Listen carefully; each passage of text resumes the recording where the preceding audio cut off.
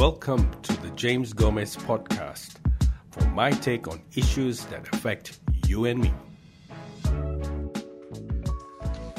Hi everyone, welcome. If you have just tuned in, I'm James Gomez. This evening you're joining me in my masterclass entitled Understanding Racial Discrimination.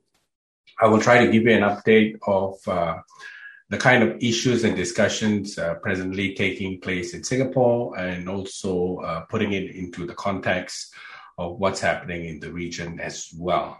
So just to help you and me along to keep focus on the discussion today, I will share my screen with you where I have prepared some PowerPoints that may be useful for you. So just bear with me as I try to share the screen for you.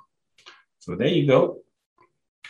Here we are with the screen, and that's where we are at.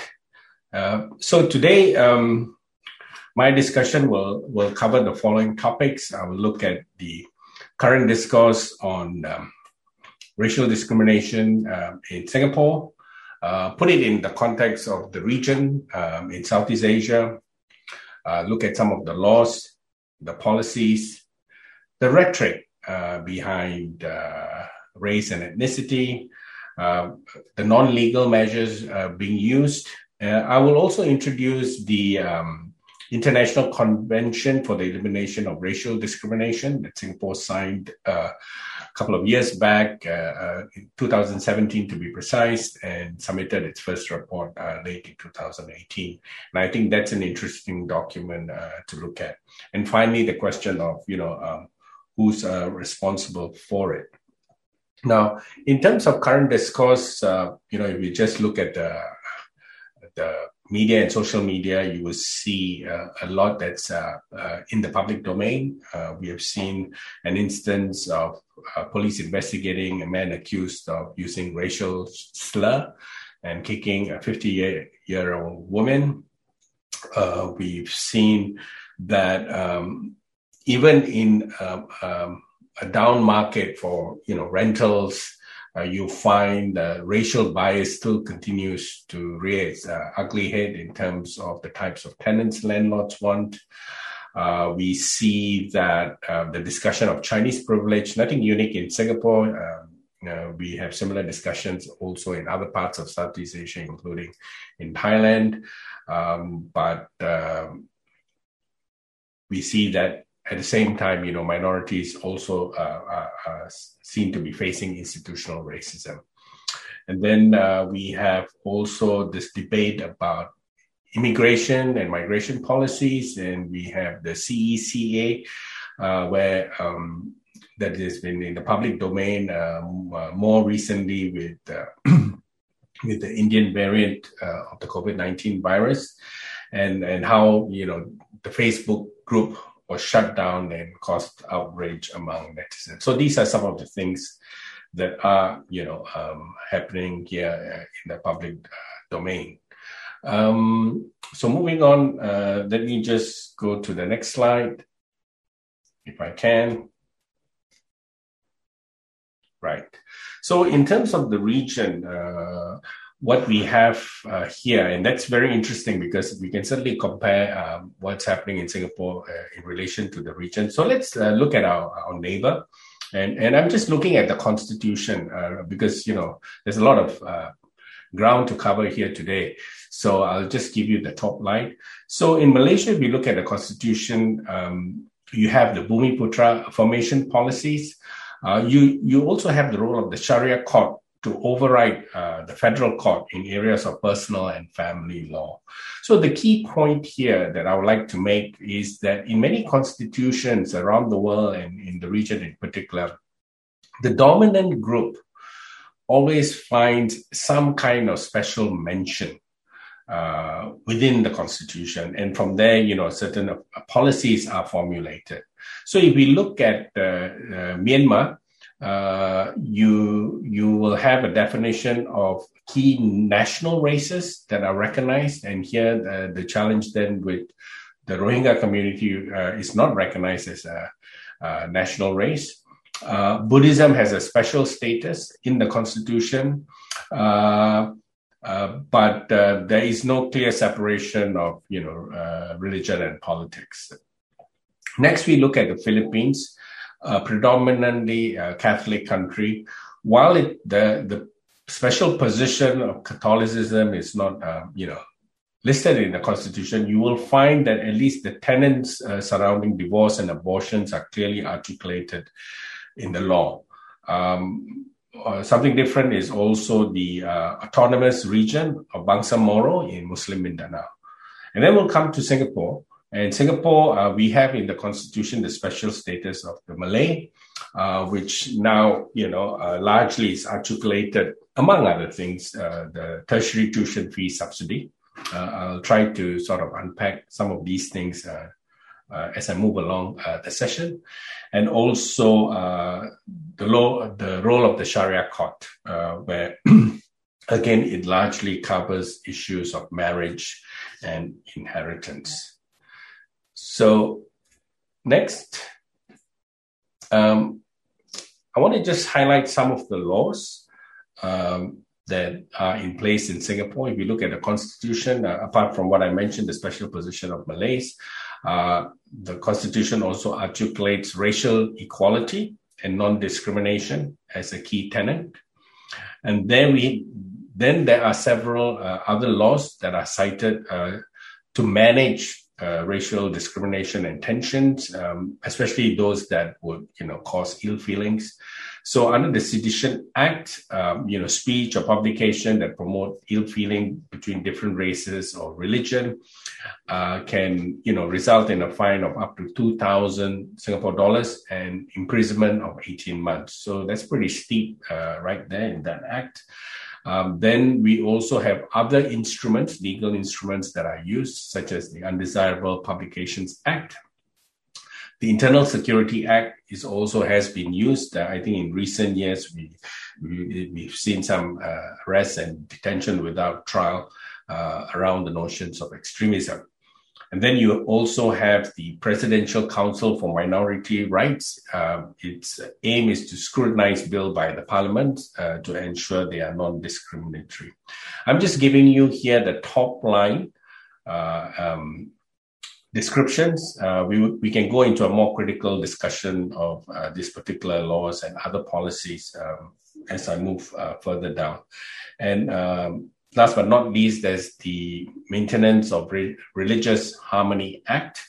That's almost nearly 30 years old now. It has been revised again a few years to update it for the internet.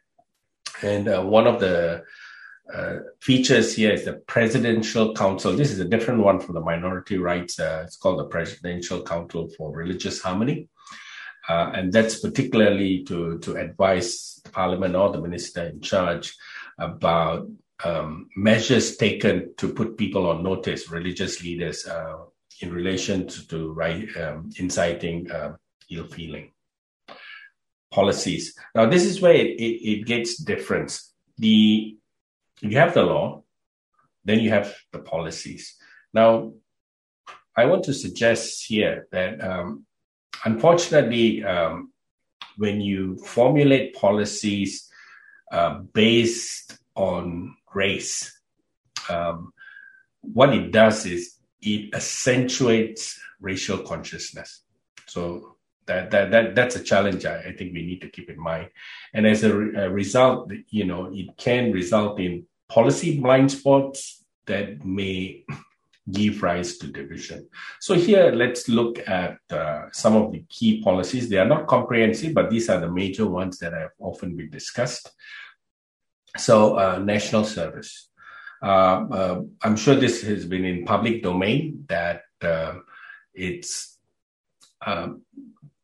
Malay Singaporeans were excluded from conscription in the early years and later not assigned to sensitive positions in the military. There are a lot of narratives and rhetoric around this.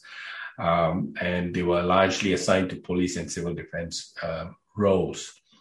But if you look at contemporary language about this policy, then what you will hear is that as far as national service are concerned, positions and appointments are, of course, following keywords of meritocracy, but that the racial representation within national service is proportionate to the racial representation in the general population.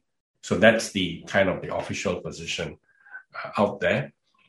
But it doesn't say what is the racial proportion in, let's say, civil defense or the police force. So we don't have enough, public statements there. Then you have the ethnic integration policy.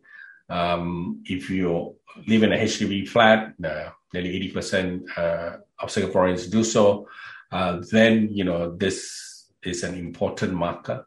Whether you buy, sell, you will need to consider the proportionality within the block and also within the estate. Then you have the special assistance plan. Traditionally, of course, it's been said to cater to the Mandarin-speaking community, with schools dedicated for that. But again, when you look at, government discourse, you will see that, options are available for Malay and Tamil speakers who want to take the higher form of mother tongue recognition. Then we go to the GRC system, where, we have to take that together with the reserve presidency. It racializes politics. But again, the argument is really that it ensures minority representation in a, sort of percentage terms, but again, is that tokenism? Let's discuss a little bit further. And last but not least, race on the ID card. There have been campaigns, there have been recommendations to remove race from the ID card and just to have it as Singaporean. This has been a long drawn, policy alternative that has been out there and articulated by many people. Again, having it there does accentuate racial differences and brings it into your, consciousness every day. Then is the rhetoric. While we have, the laws, while we have the policies, for integration, but you have rhetoric. Lee Kuan Yew has been known to have strong views about the role of the minority. He has never been called out or disowned for making those kinds of statements. We have several other incidents where members of the ruling party have also been caught out making remarks around race. And of course, the long-standing discussion that Singapore is not ready for a Chinese prime minister, especially among the older Singaporeans. And more recently, also that, siding with the minority community, if you are from opposition politics, then that's a no-no. So you have, people in government and from the ruling party who have been, caught out publicly for making those kinds of comments. The media is also fairly responsible in terms of running some insensitive advertisements, letters discriminating migrant workers and their living habits, and also racial stereotypes, portrayed through the newspaper.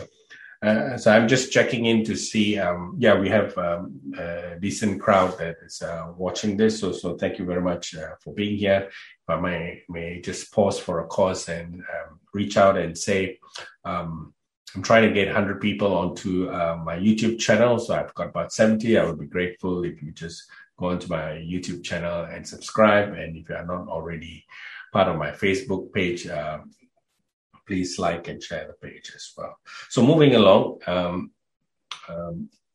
apart from legal measures, policy measures, we have several other instruments that are used for managing racial discrimination and to build tolerance and so on. One of this is the Presidential Council on Minority Rights. We also have the National Steering Committee on Racial and Religious Harmony, and just down a little bit, one level around the grassroots, we have the Interracial and Religious Confidence Circles. We also have national education programs, celebrating Racial Harmony Day, civic education, and a lot of this work is also supported through the Ministry of Culture and Community and Youth. And they support several, government-linked and convened NGOs. What I want to say here is most of these are state-sponsored. In fact, all of them are state-sponsored, government-sponsored, funded. So you see the government's role quite heavy. I would even go as far as to say the different agencies are incestuous in their connectivity. And as a result, you will hear a singular speak. And I think that is the challenge in terms of, thinking through about policies, improving them, because you can't be stagnant. You got to evolve. If Singapore has been, in self-rule, since about 60 years, if we are still having this kind of problem, and the needle really hasn't moved, so what are the challenges, really? So here, I think I would like to introduce the International Convention on the Elimination of All Forms of Racial Discrimination. I was in Singapore and in the thick of it 10 years ago, or now nearly 11 years ago, when we had the visit for the UN Special Rapporteur on Contemporary Forms of Racism, Racial Discrimination, Xenophobia, and Related Intolerance. At that time, I was heading an NGO called Singaporeans for Democracy, and we made a submission to him. We also had a met with Mr. Muigai and had a chat. And thereafter, I also published an academic article, reviewing the visit. That article is available in my academia. You can also, access it. In fact, I assigned it as a pre-reading for this session. The fact that there's so much interest, I'll just give you a fun fact. That article was accessed 17,500 times. That's more than any, academic publisher would be able to, give a run on a piece like that. So it shows a lot of interest. And the key thing that I mentioned there in the piece, it's a very useful piece to get yourself acquainted with a slice of history of what happened in that few days and week when the visit happened. Because at the end of the day, you have an international UN person, who looked at all the policies and laws that I've discussed earlier and called them out to be problematic in several areas, things that, most Singaporeans are quite aware of if you are active on these issues. But he said, in order to move forward, he said, we must be able to discuss this, right? And currently there are restrictions in Singapore in terms of being freely to discuss. So what is interesting here is the comeback. So the Singapore government's comeback was only they have the responsibility to decide on freedom of expression when it deals with matters of race and religion, because only they have the responsibility to deal with the fallout should anything go wrong, and they are the risk holders, and that the UN is not. So that kind of gives you a sense of the group speak in terms of who has the responsibility to move the discourse on racial discrimination, which sometimes evolves into hate speech. So does the state have the sole full responsibility for it? Which was one of the points that I made in the run-up to promoting this talk. Do you and I have a part also in terms of a shared responsibility for that? So we can take that up in a few minutes, but in the meantime, I would just move on to the document itself, which is the International Convention on the Elimination of All Forms of Racial Discrimination, often known simply as ICED.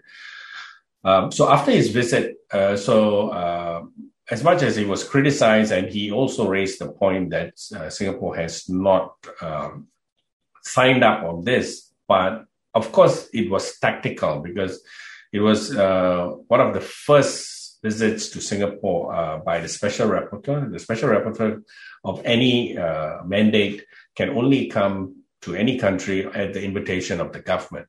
So obviously they were already thinking about signing up to the ICRD, and which they did in 2015. And then they ratified it in 2017 and submitted the first report in 2018. If you really wanted to get insight to the minds of those in power for the last 60 years or so in Singapore, it's imperative that you take some time and actually read the full report, because it's very, very enlightening. It gives you an insight to the speak and their thinking, right? And it also shows, what you're up to if you want to have a discussion around these issues. So I'll put these key observations here, and I do, have the report with me. I just, before today, I had I did reread all 42 pages. And the first thing that really struck me here was the opening, right? The foreword. By the end of the first sentence, it begins, by the time you read the first sentence, which is saying, we simply, I'll read it to you. At the announcement of Singapore's independence on 9th August 1965, our founding father, Prime Minister Lee Kuan Yew, said, we are going to be a multicultural nation in Singapore. And it goes on.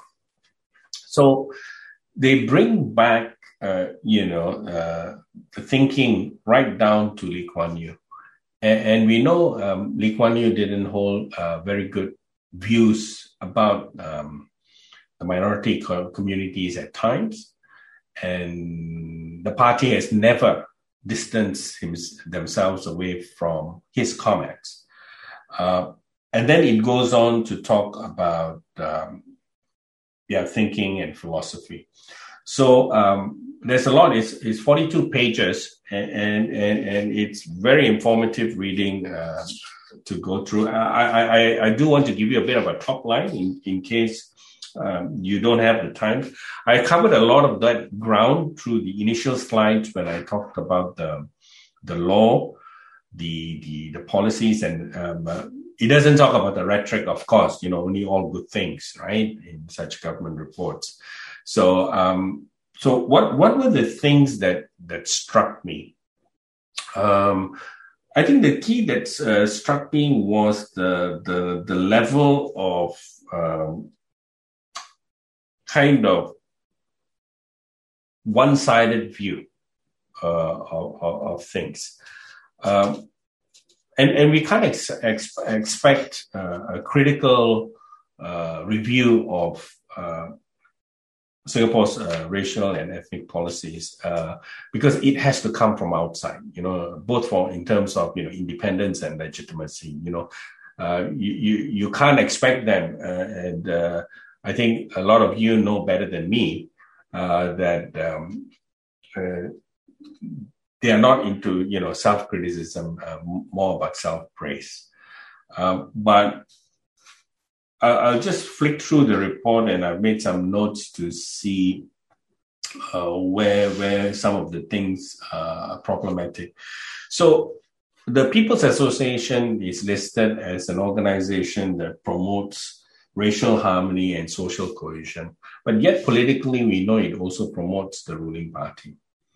So those are kind of, very stark conversations or observations that you can make. There's a great overlap of organizations and institutions. There's a lot of intertwined relationship. I'll just give you an example. You have One People SG. Now, One People SG is an organization set up a few years to, I think it's 2007. I don't have the numbers in front of me, but just to give you an idea of how long or how recent it is. And it spends, if you look at its published accounts, it spends about, 2 million a year, right? It raises through, money from, as I said, the Ministry of MCCY, the self-help groups, PA, whether in cash or in kind, just looking at the most recent ones, up to 1 million. And then it also indicates two other income generation. One is through fundraising activities, and another one through, I think it also generates revenue to space rental and things like that. So it's just the internal money kind of moving around. So that gives you an idea of how state-centric this whole engineering of, racial discussion, policies, and so on. All of it, around key ideas of promoting social cohesion, integration, and anchored on meritocracy. So, but it really requires much unpacking. Another thing to note here that may be of useful is it comes out more clearly in this report than other reports previously. For example, in the Universal Periodic Review, where it looks at, it mentions the presence of an Inter-Ministry Committee on Human Rights. So I think we will probably want to know more about that. What this Inter-Ministry Committee of Human Rights, who's heading it, who's part of it, what it actually does, who does it consults, and how this whole report is formulated. There are a few things that overall the report struck me was essentially you have very limited legal remedy as far as racial discrimination or recourse is concerned. The report, of course, just points to it's a constitutional matter, so you can make a constitutional challenge. So that's one option.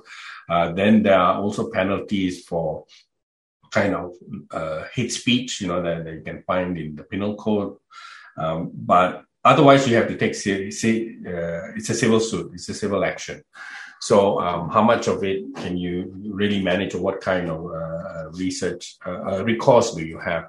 The approach that they have taken is really to mitigate. So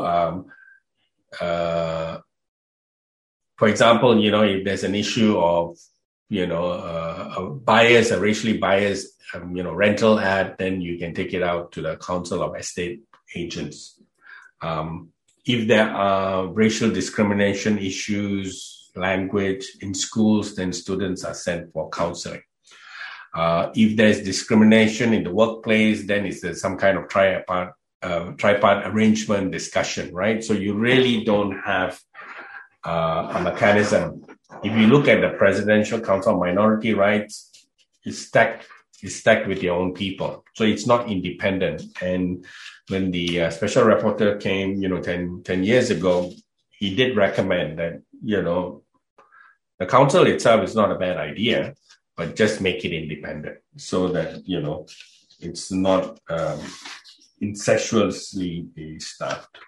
So I'm going to just slowly wrap this up in case you had some questions or opinions that you want to send through. I'm happy to respond to them if you're online. But that's broadly, in terms of a quick overview of the understanding, racial discrimination. There's only so much one can cover in about 30 minutes or so. And as I have tried to highlight to you, any discussion at any time, makes them prickly. So that's why there's a lot of concern about any discussion on race and religion. They always strung up about, causing ill feeling and, causing tensions and so on and so forth. Therefore, it steers people away from actually being able to, discuss the issue. So I think as a kind of a wrap up, the key question would be, whose responsibility is it? The state, under the PAP government continues to believe they are responsible in finding the balance between freedom of expression and discussions of race. But, with ever decreasing voter support, touching in the last election just below 60%, popular support that is, can they take 100% of the responsibility? Right? So I think that's something to kind of think about.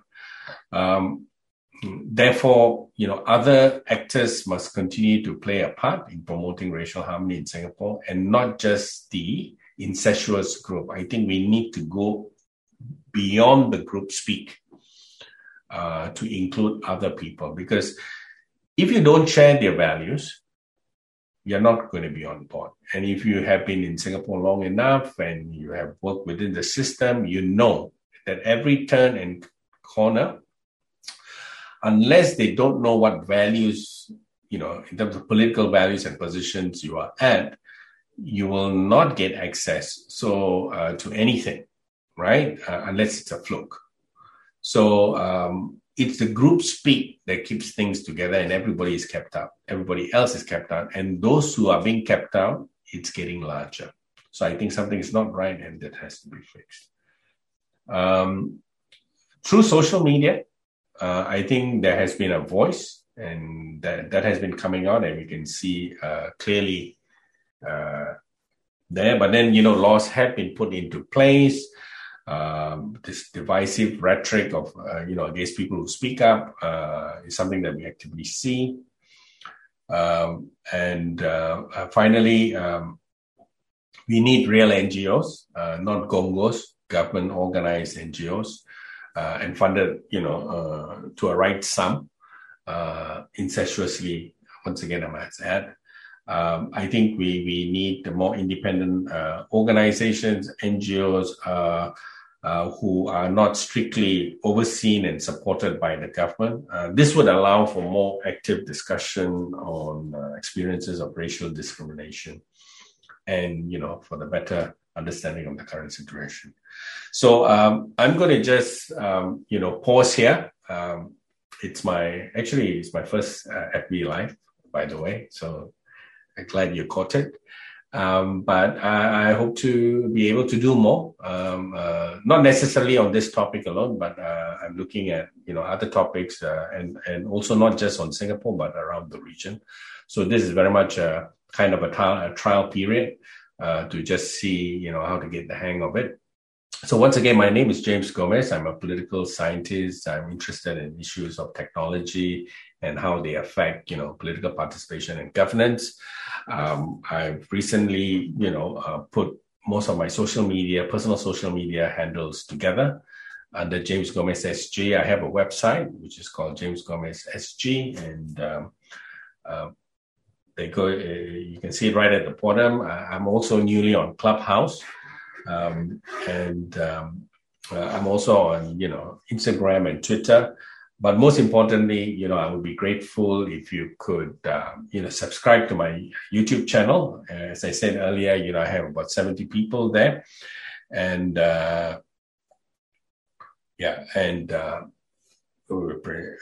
okay, so I have a question. Thank you very much. That'll keep me going for a bit. Can you talk about constitutional rights that we citizens to know? Okay. Essentially, in the Constitution, it states that, it promotes racial equality and it's not supportive of discrimination, if I can, put it simply. But what I was trying to say throughout this discussion was you do not have a legal mechanism from which to draw down rights, right? So you don't have a complaints bureau where you can go and say, look, hey, you are an independent entity, equal to all. This is how I feel with regards to a particular issue. It could be something simple as discrimination at the workplace. And, you instead of a civil action, you go to this. In some countries, they have equity commissions.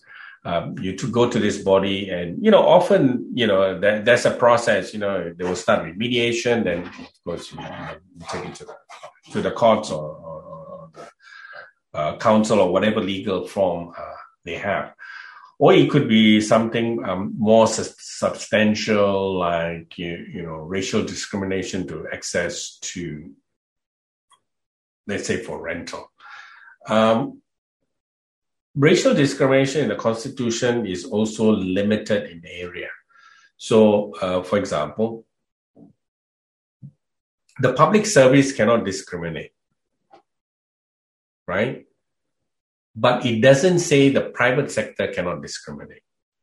So that's the hidden. So you don't have legal recourse in terms of, apart from civil litigation. So what you have now is the offending employer, their only punishment is that their access to work passes will be limited. So if you look at the report that I mentioned, the ICRD report, they have two examples where they punish two companies, one 3 months suspension of not being able to get work passes, and then another one for 6 months. So I think that's not good enough. I think you need a more robust legal framework where you can claim your rights. Now, and this is where the Council of Minority Rights can be an independent body, and recommendations have been made by the Special Rapporteur almost 10 years ago that that is one option. Another option would be, of course, for Singapore to have a National Human Rights Commission where you can look at these and other rights issues as well. So in short, I think you don't have, apart from those things that I've said and those things that I said in the public domain and articulated by the government themselves, but we fall short of an independent legal recourse. So I think that's it really for me once again. So thank you very much for watching.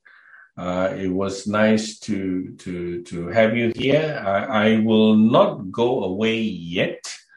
I will just play you some of my favorite chill music.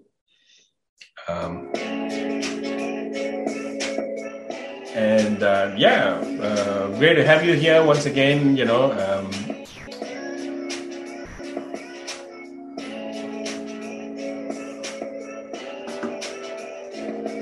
was nice to see all of you, and keep in touch.